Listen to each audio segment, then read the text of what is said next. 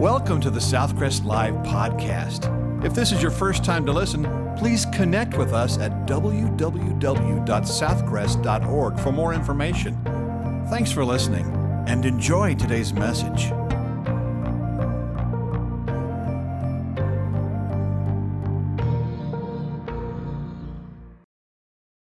This week on Southcrest Live, featuring Dr. David Wilson, we continue our new study called Fail, a series on the epic failures of the Bible. Arguably, the best remembered figure from the book of Judges is Samson, who went from showing great potential to being a colossal failure. This Nazirite leader, one whose life was meant to be marked by self-denial and sanctification, suffered serious consequences from his poor choices. Open your Bible to Judges chapter 16 as we learn more about the lure of a seductive society from Pastor David Wilson. If you have your Bibles open to Judges chapter 16, we're in a short series called Epic Failures. We've looked at Achan and talked about secret sin and how it does affect other people.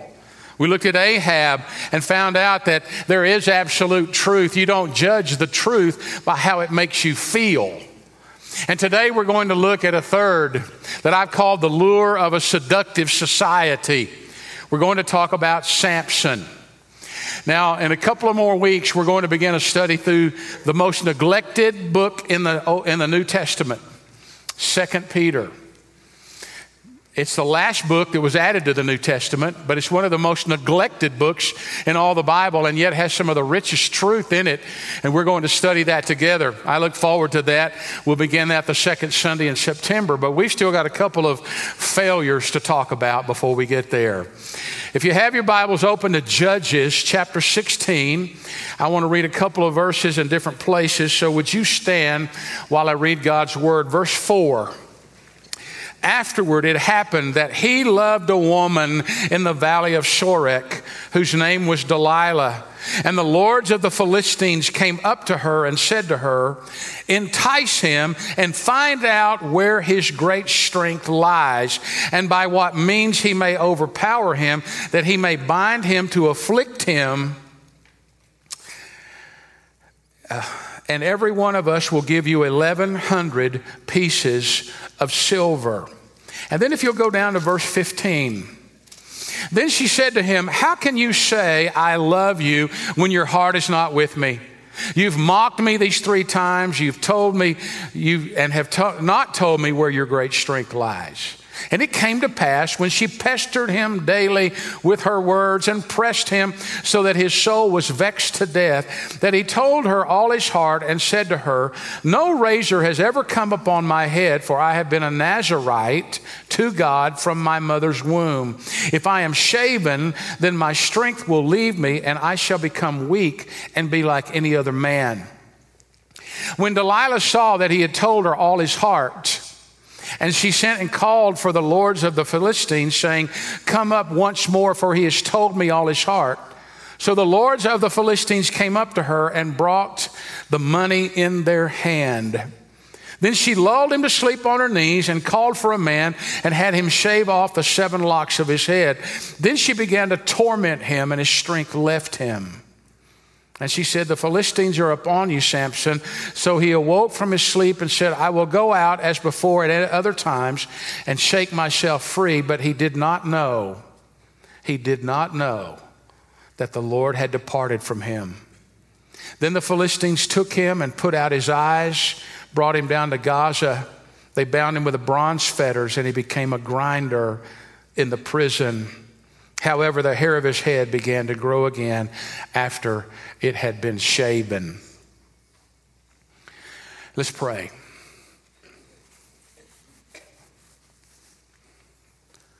Heavenly Father, thank you for your word.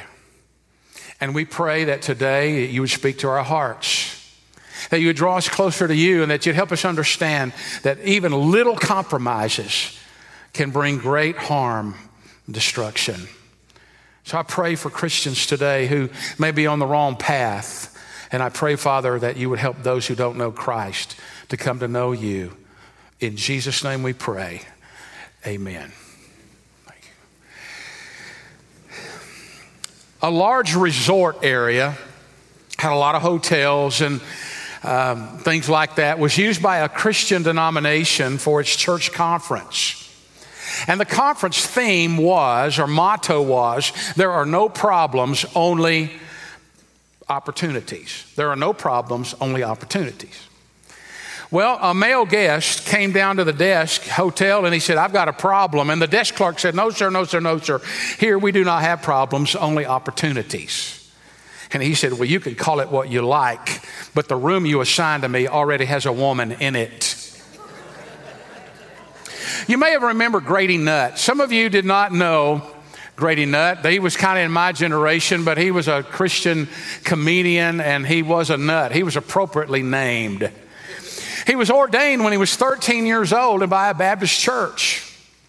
And he said that even at that tender age, at the age of 13, he learned quickly that Baptists believe in keeping teenagers in church under the theory that if they were in church, they wouldn't be out in the world somewhere learning about sin. So Grady Nutt said we had to learn about sin in church from the experts.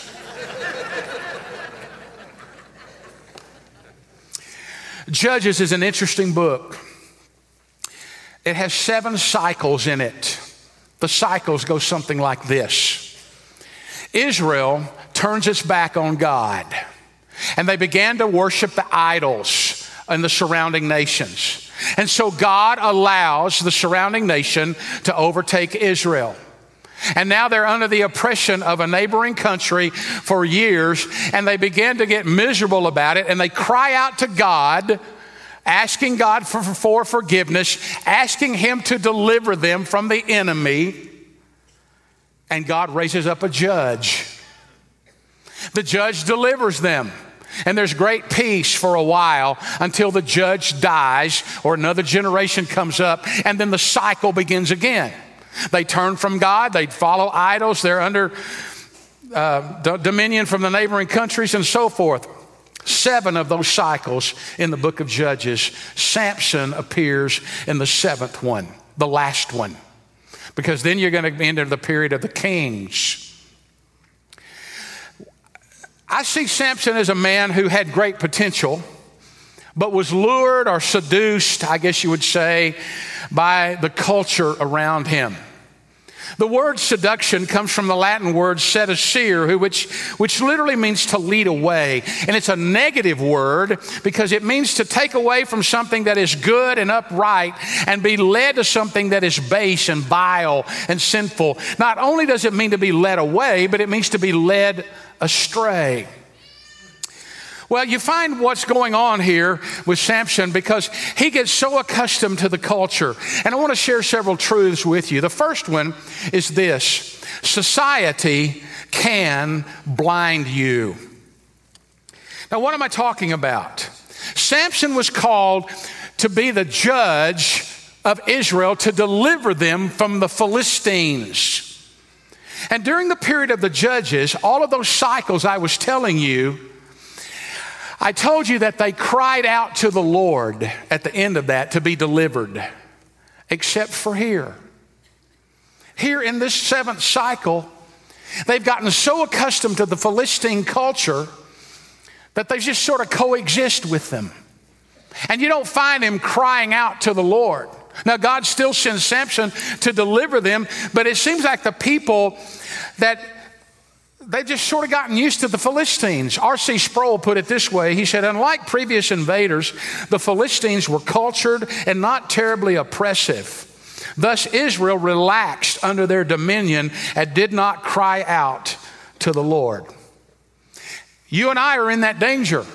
Our society has so many enticements and allurements and so many distractions that we can easily just sort of coexist and get comfortable with the culture that is opposite and opposed to God. Amen. And a lot of that's happening today. By the way, I want to throw a little footnote in here.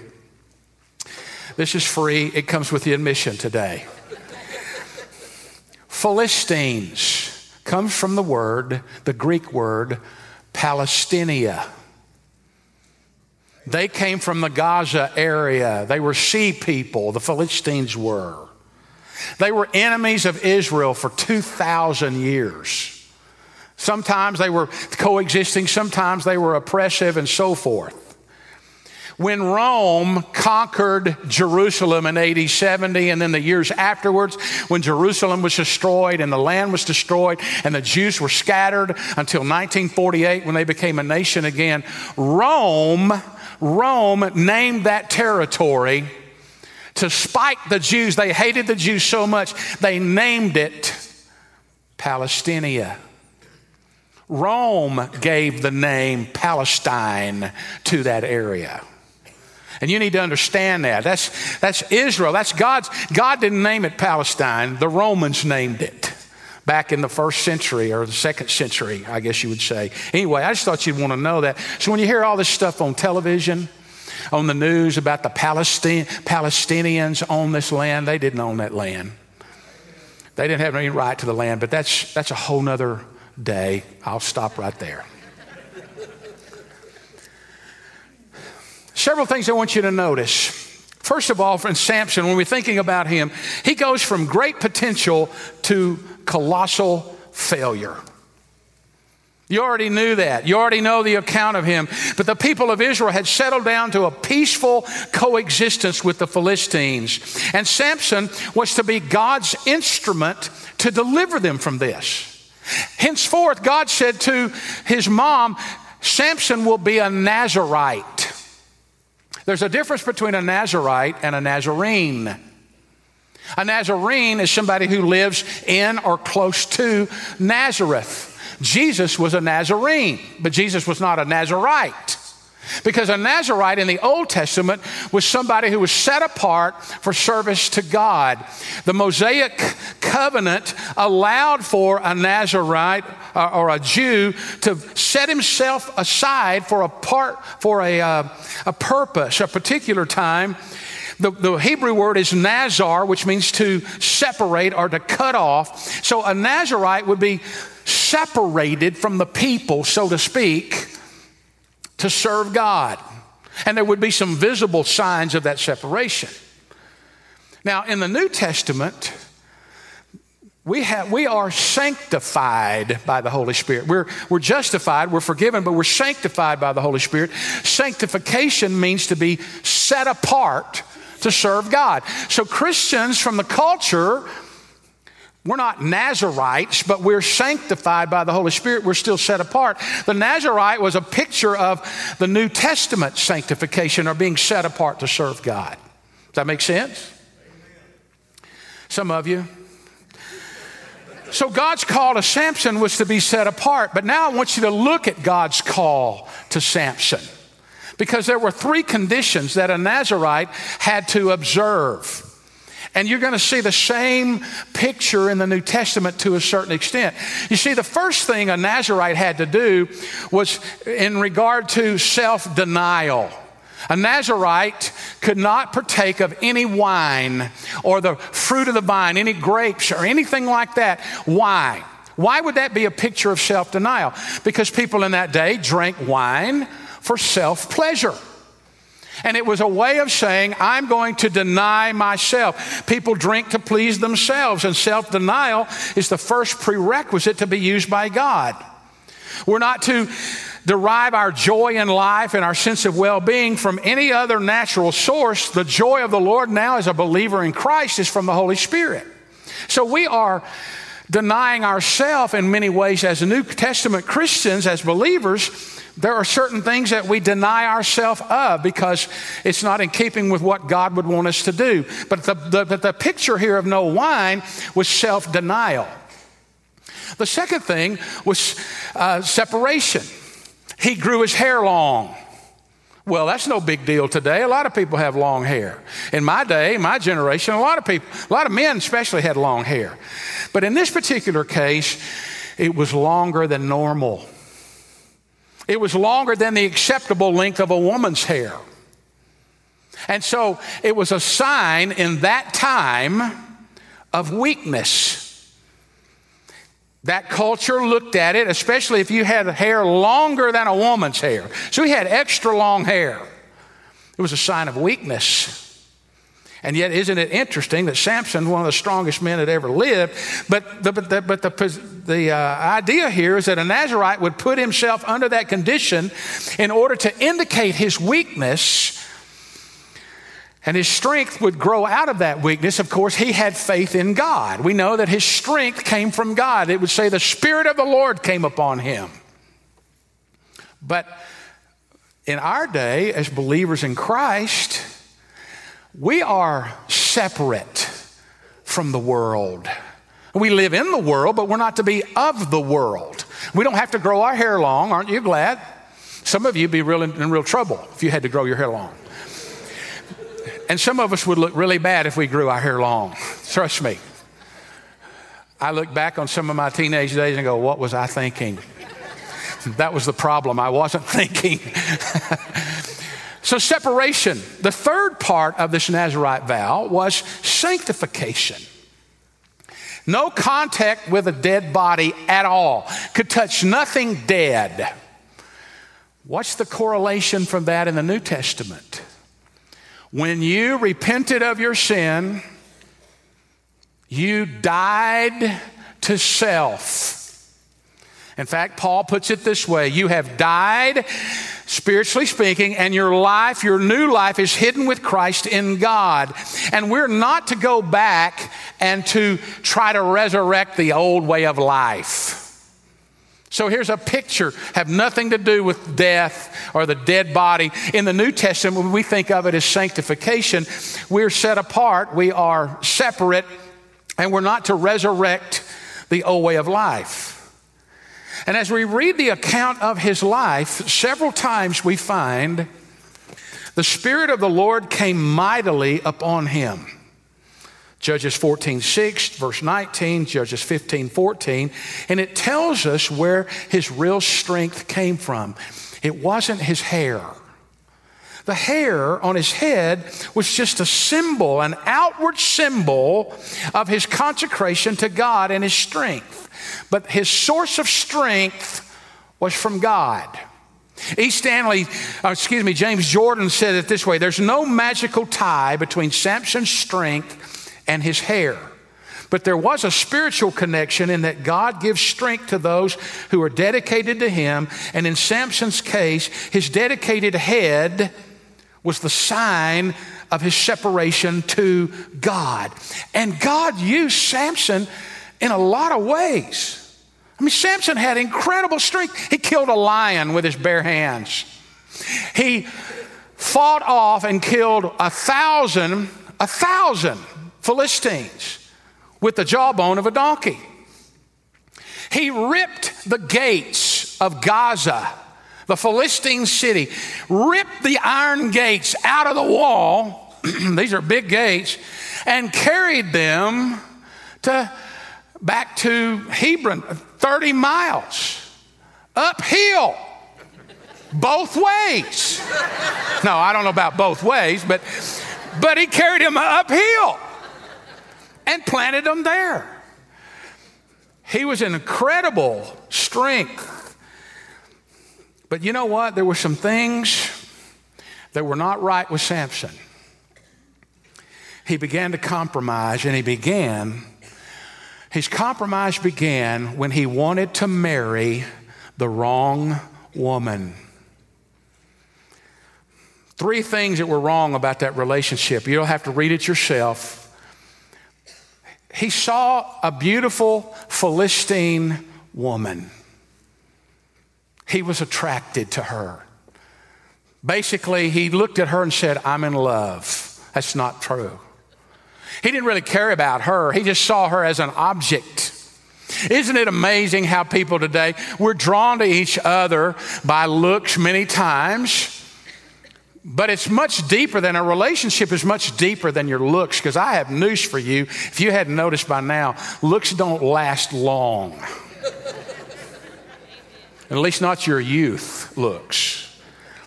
You begin to see things in the mirror that you never dreamed possible. But she was an object to be used and to be possessed. There was no recognition by him that she was a person of needs, of worth, and value. The second thing is that Samson also knew what God's law said. God told the Israelites, do not intermarry with a pagan person. Amen. Had nothing to do with race. Had everything to do with religion.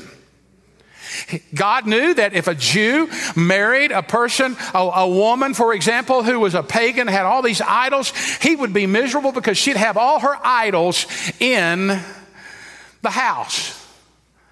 And she would be miserable because he would be following God. And so God's commanded that they were not to intermarry with unbelievers. Listen to me, young people. Listen to me, single people. You in the venue, you on television, you online. I see this broken so many times today. And they wonder why they have such trouble.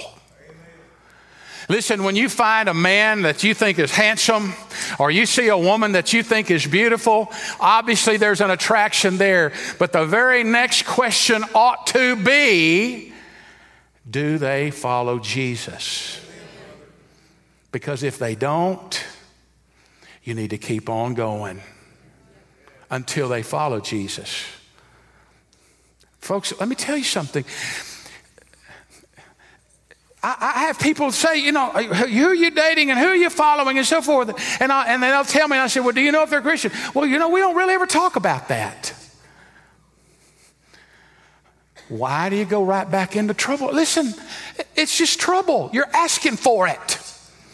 The third thing Samson did, he disobeyed his parents. Because his parents were there saying, look, Samson, God says not to marry this Philistine woman. She doesn't believe in God. She doesn't believe in Yahweh. Do not marry her. And yet he violated that. And yet he had the scripture that says, honor and obey your parents so that you might live long in the land which the Lord had given to them. And young people, let me tell you something. You may think you're grown up and can make your own decisions, but your parents are smarter than you give them credit for. And sometimes they can discern things that are not right. But here's the truth I want you to get. It's a truth that you find all through Scripture, and I'm going to express it this way. If there's any area of your life where you are resisting the lordship of Christ, Him being in control of that area, and if you continue to resist, you're going to discover that in other areas of your life, you will begin to fall under the dominion of the flesh. You compromise in one area and you keep on compromising and keep on compromising. It's going to get easier to compromise in this area and in this area and this area. And you're going to find yourself falling under the dominion of the flesh. You see, Samson's life is a clear principle, a clear illustration of this principle. He had one weakness. He was a slave to his passion. One man put it this way, he was a he-man with a she weakness. And I want to tell you that a lot of men with that problem today. E. Stanley Jones told in a story about visiting a Hindu ascetic, a Hindu who had gone off in a cave and lived for many years thinking that if they isolate themselves in the forest and the cave, then there won't be any temptation, and he's going to spend all his time in spiritual meditation. So after 40 years, he goes up to visit this Hindu ascetic, and when he introduces himself, Stanley Jones does, the first thing this Hindu ascetic says to him is, I haven't thought about a woman for 40 years. Isn't that interesting? The very first statement out of your mouth. Most people want to be delivered from temptation, but also want to keep in touch with it. Society can blind you. The next thing, sin will bind you. The lust of the eyes can sink you. All right, here comes Delilah. You all know about Delilah. What you may not know is that we don't know if Delilah was a Philistine or an apostate Jew. We don't know. We're going to assume she was a Philistine because she sided with them. And the Philistine leaders knew that Samson had a weakness for people like Delilah. And so they came to her and said, we'll give you 1,100 pieces of silver, each of us will, if you'll find the reason for his strength or how he can be defeated. What I want you to understand is that you're a child of God. You never let down your guard. You need to understand that the enemy seeking whom he may devour. We know that in 1 Peter. We know that the enemy never lets up. You are a target. You don't have to be afraid. But you need to understand that just because you've been a Christian a long time does not mean that you won't have somebody attack at time to time. Reminds me of a cowboy who decided he needed some insurance. And so an insurance agent came out to his ranch and was interviewing him on some questions. And he said, have you ever had any accidents? The cowboy said, no, can't think of any. And the agent said, are you saying you've never been hurt out here on the ranch? The cowboy thought for a minute. He said, no. He said, a bronco kicked me in the ribs last summer, and a couple of years ago, a rattlesnake bit me on the ankle. The agent said, you don't call those accidents? He said, no, they did it on purpose. Satan's going to do it on purpose. You're a target. You need to be looking. You see, temptation is always around us. Temptation would not be temptation if it did not look enticing. You know, if temptation looked horrible, you wouldn't be tempted.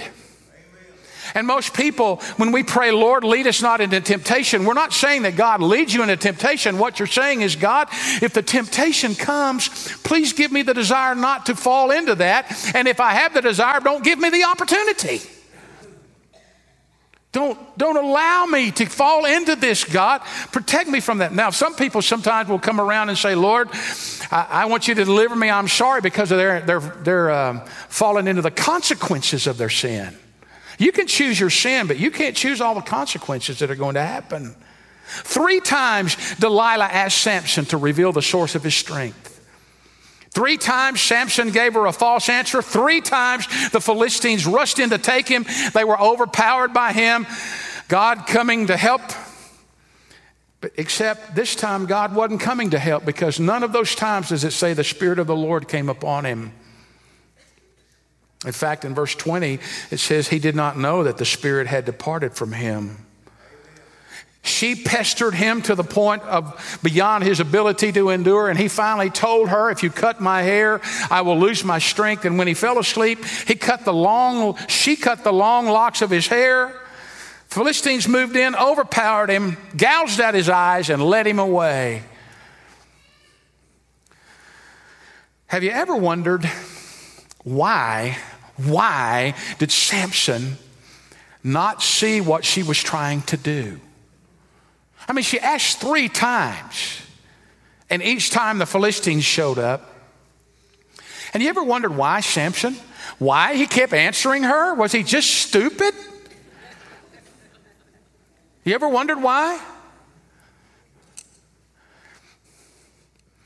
Well, you tell me how many times you've been burned by sin and you keep going right back to it.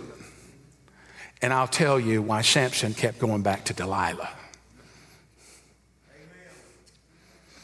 Samson's a very fitting and appropriate picture of the church today.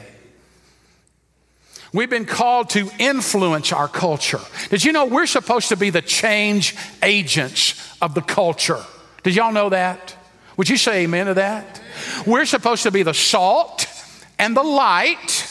We're supposed to be the preservative in a society to keep it from decaying to the point of being so far away from God. We're supposed to be the salt. We're supposed to be the light that shows people to Christ. We're supposed to change the culture. The problem is we live in a culture that has its own agenda. It's got its own preachers. It's got its own doctrine, and it is aggressively dedicated to resisting our message and spreading its own. And so the culture begins to come into the church, and people begin to say, I just need to be happy. People don't notice me. what's right for you may not be right for me. What's wrong for you may not be wrong for me. There's no absolute truth. I want to grab all of that. I want to live for the moment. There's no such thing about the future. And how many Christians today are living that way? They don't think down the road. They're not thinking about anything for the moment. Or they think, well, you know what? God's not as upset about sin as he used to. I think I can compromise now because I am under grace after all. But I want to tell you something. Sin will bind you. And the culture's message brazenly contradicts the teachings of the Word of God. And the Word of God is the power of Christianity. And when we allow ourselves to be seductively carried away, we're going to find ourselves robbed and bound. The third thing is sin will grind you. The price of sin is extremely high. Ask a lot of people around you who have flagrantly violated what God said. And they get out here and go, how did I get out here? They gouged Samson's eyes out, had him grinding in the mill. You know why they put him behind the grinder? One of the Philistine gods was Dagon. Dagon was the god of grain. And so with Samson grinding the grain, basically they were saying, our God, Dagon, has defeated the God of Israel and his mighty warrior. And here Samson is out grinding, he's pushing, he's blinded now, and he's grinding the grain. How did he lose his strength? How did he get in such a mess? Because he began to compromise and he began to be seduced by the Philistine culture. I don't know what his epitaph said on his tombstone, but he could have easily said, seduced by a culture that was opposed to his God. Now, is there any positive news in this? Yes, there is. Stay with me for just a moment. Because repentance will unbind you. It's kind of a silly way to say it, but your spiritual hair can grow back. You read about what happened while Samson's grinding. Obviously, he began to regret everything that had ever happened. He began to repent.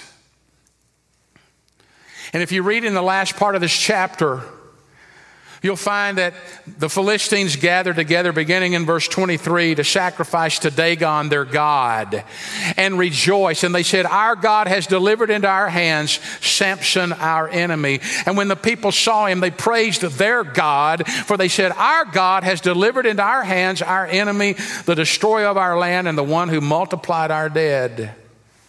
So it happened when their hearts were merry, they said, call for Samson that he might perform for us.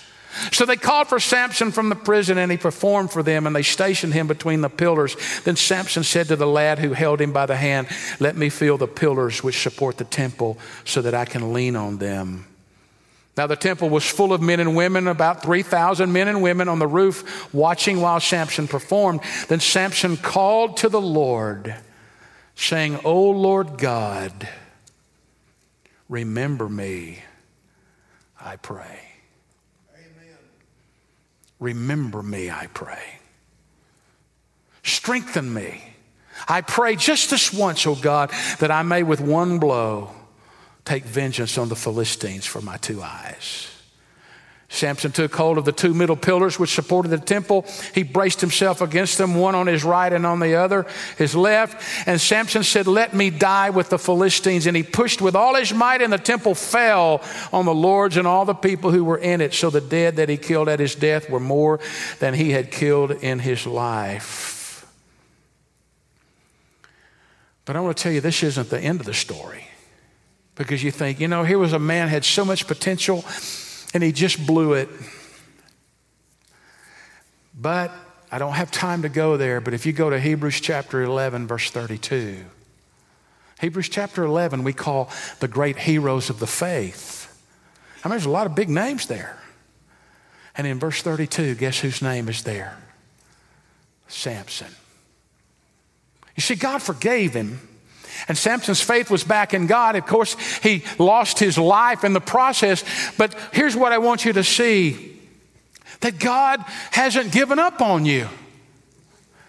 If you're headed in a direction you know is wrong, stop and turn around. Say, Lord, you need to help me here. I'm in the wrong kind of relationship. I'm headed down the wrong path. I'm doing this. I'm doing that. I feel this way and so forth. You need to stop. Because God hadn't given up on you. God still loves you. God will forgive you. And you haven't gone too far. When I say your spiritual hair grows back, the child of God may be seduced by the culture, but if you come back, the Lord will renew you and forgive you. That's why I mentioned that he's in Hebrews chapter 11, verse 32. No one is too far gone. So if you don't know Jesus as your Savior, let me tell you, God said, if you'll turn from your sin in repentance, that means change your mind about it. And ask God to forgive you, He will. And then if you believe that Jesus, the only sinless man who ever lived, the God-man, died on the cross, God put our sin on Him.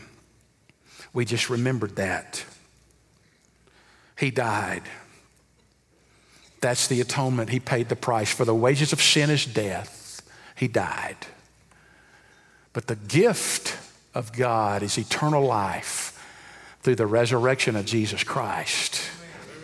And when you place your faith and trust in Christ, He not only forgives you of your sin, but puts His Spirit to live in you and gives you power and strength and guidance. Now, can you tell the Holy Spirit no? Yeah. You can. And can you try to resurrect some of that dead stuff? Yeah, you can, but you shouldn't, because you have a new nature in you. You've been set apart to serve Him. And if you're a child of God, you see, we began in our temptations, we first began to talk like the world. We started sort of get crude and we start talking like the world. The next thing you know, we start acting like the world. The next thing you know, we feel like it's okay, and the world can't tell the difference between us and them. Listen, folks, it's not too late to stop doing wherever it is you're headed, the wrong path. And if you aren't headed in the wrong path, then don't let your guard down, because Satan's going to try to do something on purpose to make you compromise. Would you bow your heads with me in prayer? Thank you for this week's lesson, Pastor David. Samson learned some heart-rending lessons, that sin will bind you and grind you. Samson discovered that the lust of the eyes can sink you and that the price of sin is so extremely high. In the end, however, Samson also found that God is faithful and that repentance will unbind you, that you can experience forgiveness and spiritual renewal. Thank you for joining us for this week's message. Be sure to catch our next installment of the Southcrest Live podcast. Thank you for listening to today's message. If you would like more information, to make a commitment, or to request prayer, please text the word podcast to 555-888. You can also connect with us on our Southcrest app or our website for complete worship services, or to plan to visit us in person. Thanks again for listening.